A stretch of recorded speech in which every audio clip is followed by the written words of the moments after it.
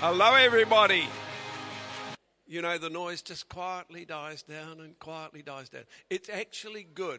You've got to finish those conversations. I hope they were good conversations you were having. And I'd like to say, welcome to those people who are going to watch online. Hi there. And today it's the old man. And I'd like to wish publicly Andre Powell a happy birthday. He turns 39 today, and that's half my age. He's half as old as I am. So there we are. And today, the other day I was doing a Bible study with a Connect group, and we were looking at John chapter 20, the resurrection of Jesus. And when I got told, oh, you're swapping with Susie, so you're doing it. You see, they were going to do double ups today, and I said, okay. I thought, I could mix this up, and I can tell my story and blend it in with this bit about the resurrection. So can we have our first? I'll do it if I remember how. Got to turn it on first. It's on. And go like that. It says, what do you see? And I was thinking about this whole thing about how do we become Christians? And it's really important. It's important with our kids. Because I can look back and see what my parents did. And I can see by the kids here that there are lots of mums and dads here who desperately want their children to have the same faith in Jesus as they have. Amen? Amen. And this is so important for us. So today I want to go through my story because I came up in a Christian family, and I also want to come and tell you about the things that happen when we discover Jesus. And today, when we do this, we're going to think about what it means to be Christian. So the first thing we're going to do, and I've got to do this again.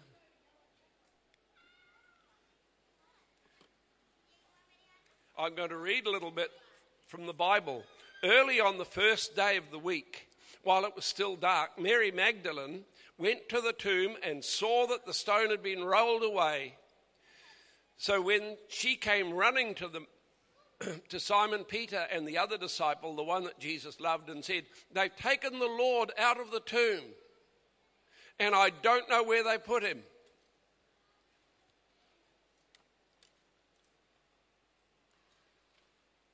Do you know something? At that moment, Mary did not believe. She thought Jesus was dead.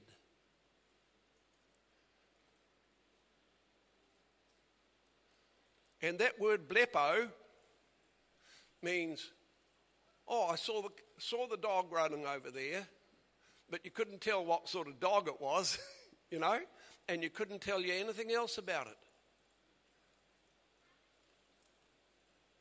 And sometimes we see Jesus, and that's all we see.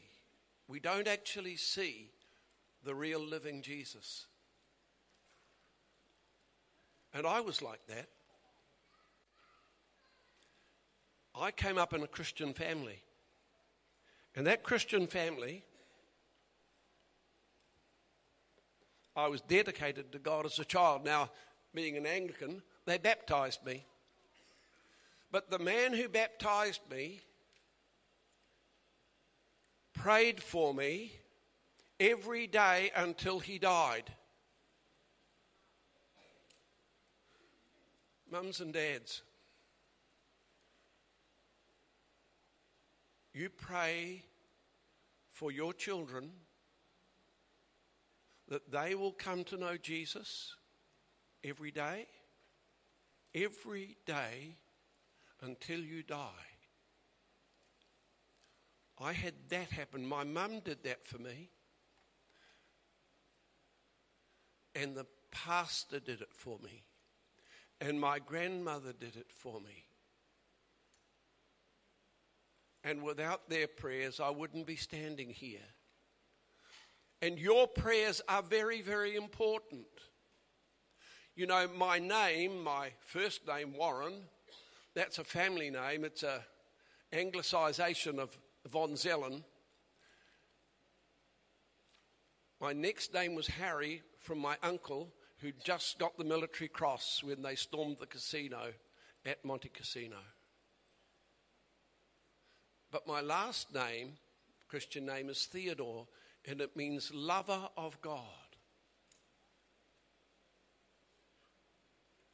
So my family believed, and this is the important thing, my family believed that God had his hand on me from the day I was born and baptized. That's what we call a covenant. And I want to tell you, parents, today, you covenant your children before God so that God will bless them.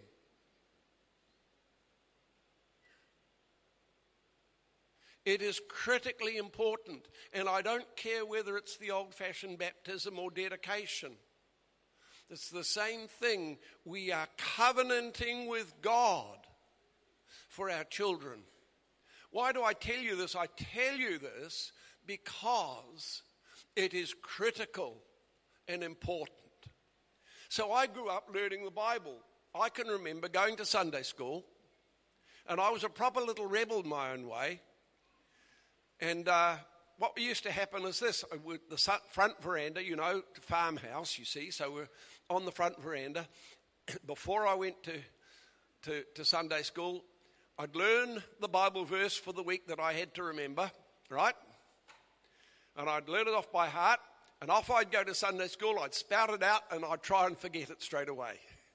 I was a proper little rebel. I knew about Jesus, but it never got any further than skin deep. Well, it did really, subconsciously. That was me. You see, Mary, when she went to the tomb, she just looked in and she didn't think anymore. And I was like that. I wonder if you're like that. Well, you know about Jesus, but you haven't thought about it at all. Because that was me. One of the things that happened to me is I thought I was no good. I can remember with my sister, and I don't know how I learnt this in a Christian family, because we never got taught it by our parents. But I thought that my good deeds were on one side of the scales and my bad deeds were on the other side, and I thought my bad deeds are firmly on the ground and I'll never get to heaven. So age 12, I decided I was going to be bad. I did. Fortunately, God had other thoughts. And my parents still had authority over me, and I went to Bible class whether I wanted to or not. Any kids ever felt like that? Because that's what happened to me. And I thank God that that happened, because something else happened. But we'll go back to John. Well, John and Peter, they ran to the tomb, and John beat Peter, but he didn't go in. He just saw the tomb. Just like Mary, he glanced at it. But Peter went in, and when Peter went into the tomb, he saw the grave clothes, and this is why this picture's here, with the bigger one on one and the one for the head separate, as though they had collapsed. And something happened, and Peter started thinking. Do you know there's a lot of people who puzzle about Jesus, who don't understand, who are thinking about Jesus, but they don't understand. Peter didn't believe, but he started thinking. He was searching for an answer. The answer, of course, was that Jesus is alive. We know the end of that story, but in that story, there's something more. Now, at this Bible class, I can remember being there, and our vicar was a wonderful Bible teacher. Thank you, Lord. And he was explaining to us that we could know that we were saved.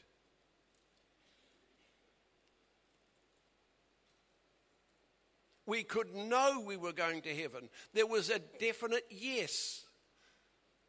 And that's when I started to look. When I thought there might be hope for me. Fortunately, I was only 13. It was 12 when I decided to be bad. It was 13 when I discovered that I could guarantee that I would go to heaven. And I put this verse here because this verse tells you, God so loved the world that he gave his one and only Son, that whoever believes in him shall not perish, but have eternal life. And I understand now that I have eternal life right now. God is in me. We just sang about the reckless love of God. How wonderful. We're singing about the Holy Spirit coming. I know what that is like. I have eternal life. And if you have accepted Jesus, you have eternal life. So in the next few months, I began to listen. But do you know something? I didn't do anything about it. I was just on a search for Jesus. And it wasn't a very good search because I began to think to myself, it's going to be pretty costly to become a Christian. I'm not sure that I want to be good. And I really struggled. I faked a testimony. Yes, I could tell a story of how I became a Christian when I hadn't really at all. And I struggled, and every time, I really resisted.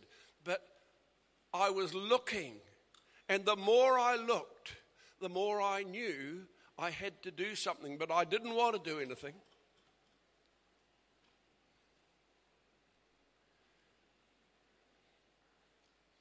Now we go back to the Bible. This word oida in the Greek. Think of it as idea, an idea. I think I see what it means. That's why I've got that picture there, and the picture of the crosses there looking out from the tomb. That's a stylized picture. But it's a picture that gives you the idea. For John went in and he looked at what Peter looked at and he said, Jesus has risen from the dead. The things that he said before, when he said he was going to die and rise from the dead, he was real. It's real. Jesus has risen from the dead.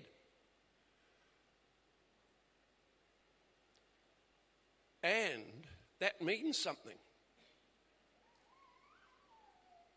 I want you to understand that we can't become a Christian without we really recognize this power of Jesus. John recognized it. He saw it. And he believed.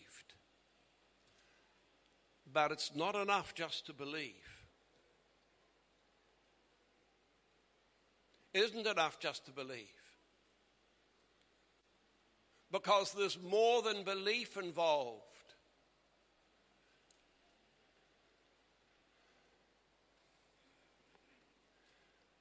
That moment for me came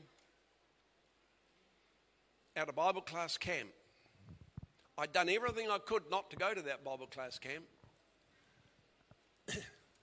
And I was too young to go to it because the cut-off age was 15. But they got me in there anyway. And I went there. And we started singing hymns and things at this Bible class camp. There was one hymn that I hated. See if I've got it. It goes like this. Some of you will know it. It's an old hymn. Man of sorrows, what a name, for the Son of God who came, ruined sinners to reclaim. Hallelujah, what a Saviour. Bearing shame and scoffing rude, in my place condemned he stood, sealed my pardon with his blood. Hallelujah, what a Saviour. Guilty, vile and helpless we, spotless Lamb of God was he. Full redemption can it be. Hallelujah, what a Saviour. And I hated that song because the bit that goes, hallelujah, what a Saviour, was too high for my voice. So I would sing it, you see, and then I'd go, and I hated that song. Then, nearly at the end of that camp, a man called John Hewlett got up and he had a flannel graph and he had a big picture. And in the big picture it was the three crosses, the three criminals on the cross. Oh, sorry, two criminals and Jesus. And one of the criminals said, if you're the Christ, why don't you come down from that cross and save us too? And he cursed Jesus. And the other said, Jesus, remember me when you come into your kingdom. And Jesus said to him, truly I tell you, today you will be with me in paradise. And I can still remember John Hewlett saying, all of us are going to die. And on one side you are going to be cursing Jesus, or the other side you're going to be asking Jesus to save you. And I realized I had to do something about it. I knew that I had to give my life to Jesus. I finally got to the stage when I gave in.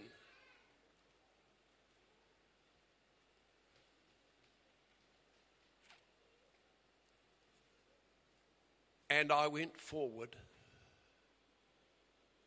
that day to give my life to Jesus. I remember it was in a school and they had those wooden verandas and it was a long, long veranda. I remember every footstep as I walked down to give my life to Jesus. You see, once I understood the reality that I either had to follow Jesus or go to hell. That's pretty rough to say that, but that's what it really is like. Then I had to do something. At the end of it, Mary, because we go back to the Bible again, Mary was there and she stayed there. And she went in and she saw two angels, two men in white. And she said, where have you put him? Where have you put him? And then Jesus spoke to her and said, woman, what are you looking for? And she said, they've taken away my Lord and I don't know where they've put him. And Jesus then said just one word, Mary. He called her by name.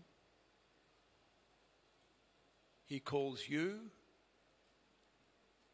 by name.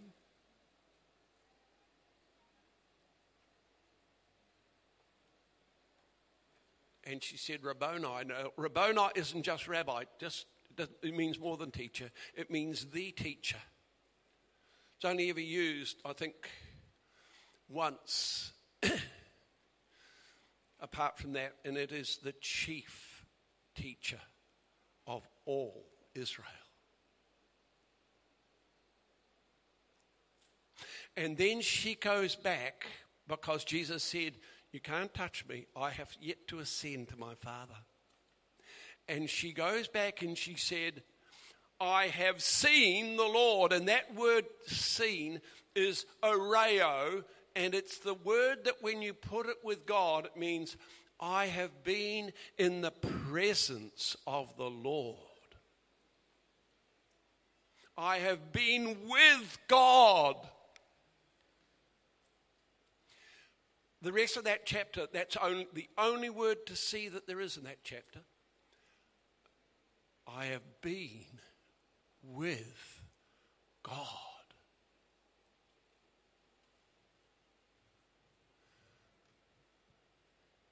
When I walked down that veranda and a lady led me to Jesus, I felt the peace of God. I felt God with me. 2nd of January, 1958, 64 years ago. That's when I started. It was the most momentous day of my entire life because I met Jesus Christ. Totally powerful, totally life-changing. The next morning, we were singing hymns. And we started to sing that hymn, Man of Sorrows, What a Name, for the Son of God who came. And I choked up and wept because now I knew the Man of Sorrows. I knew what he'd done for me. I have been in the presence of God, and God has never left me these 64 years.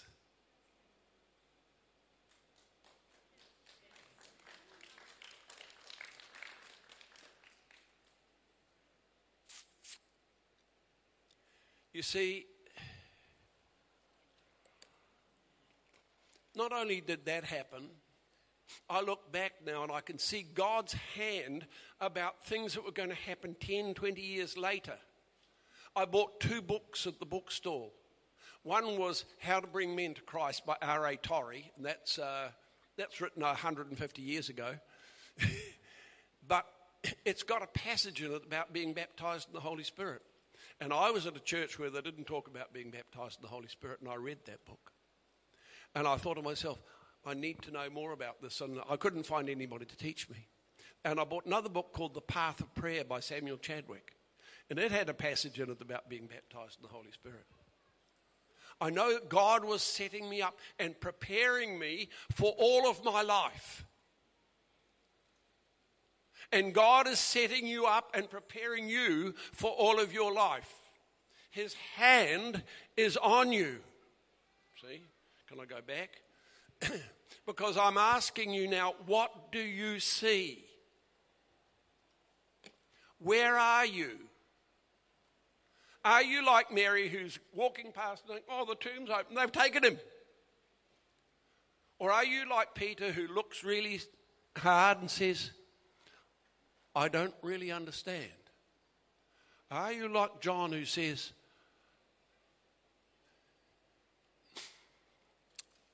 I think he's risen from the dead? Or are you like Mary who says, my Lord and my God?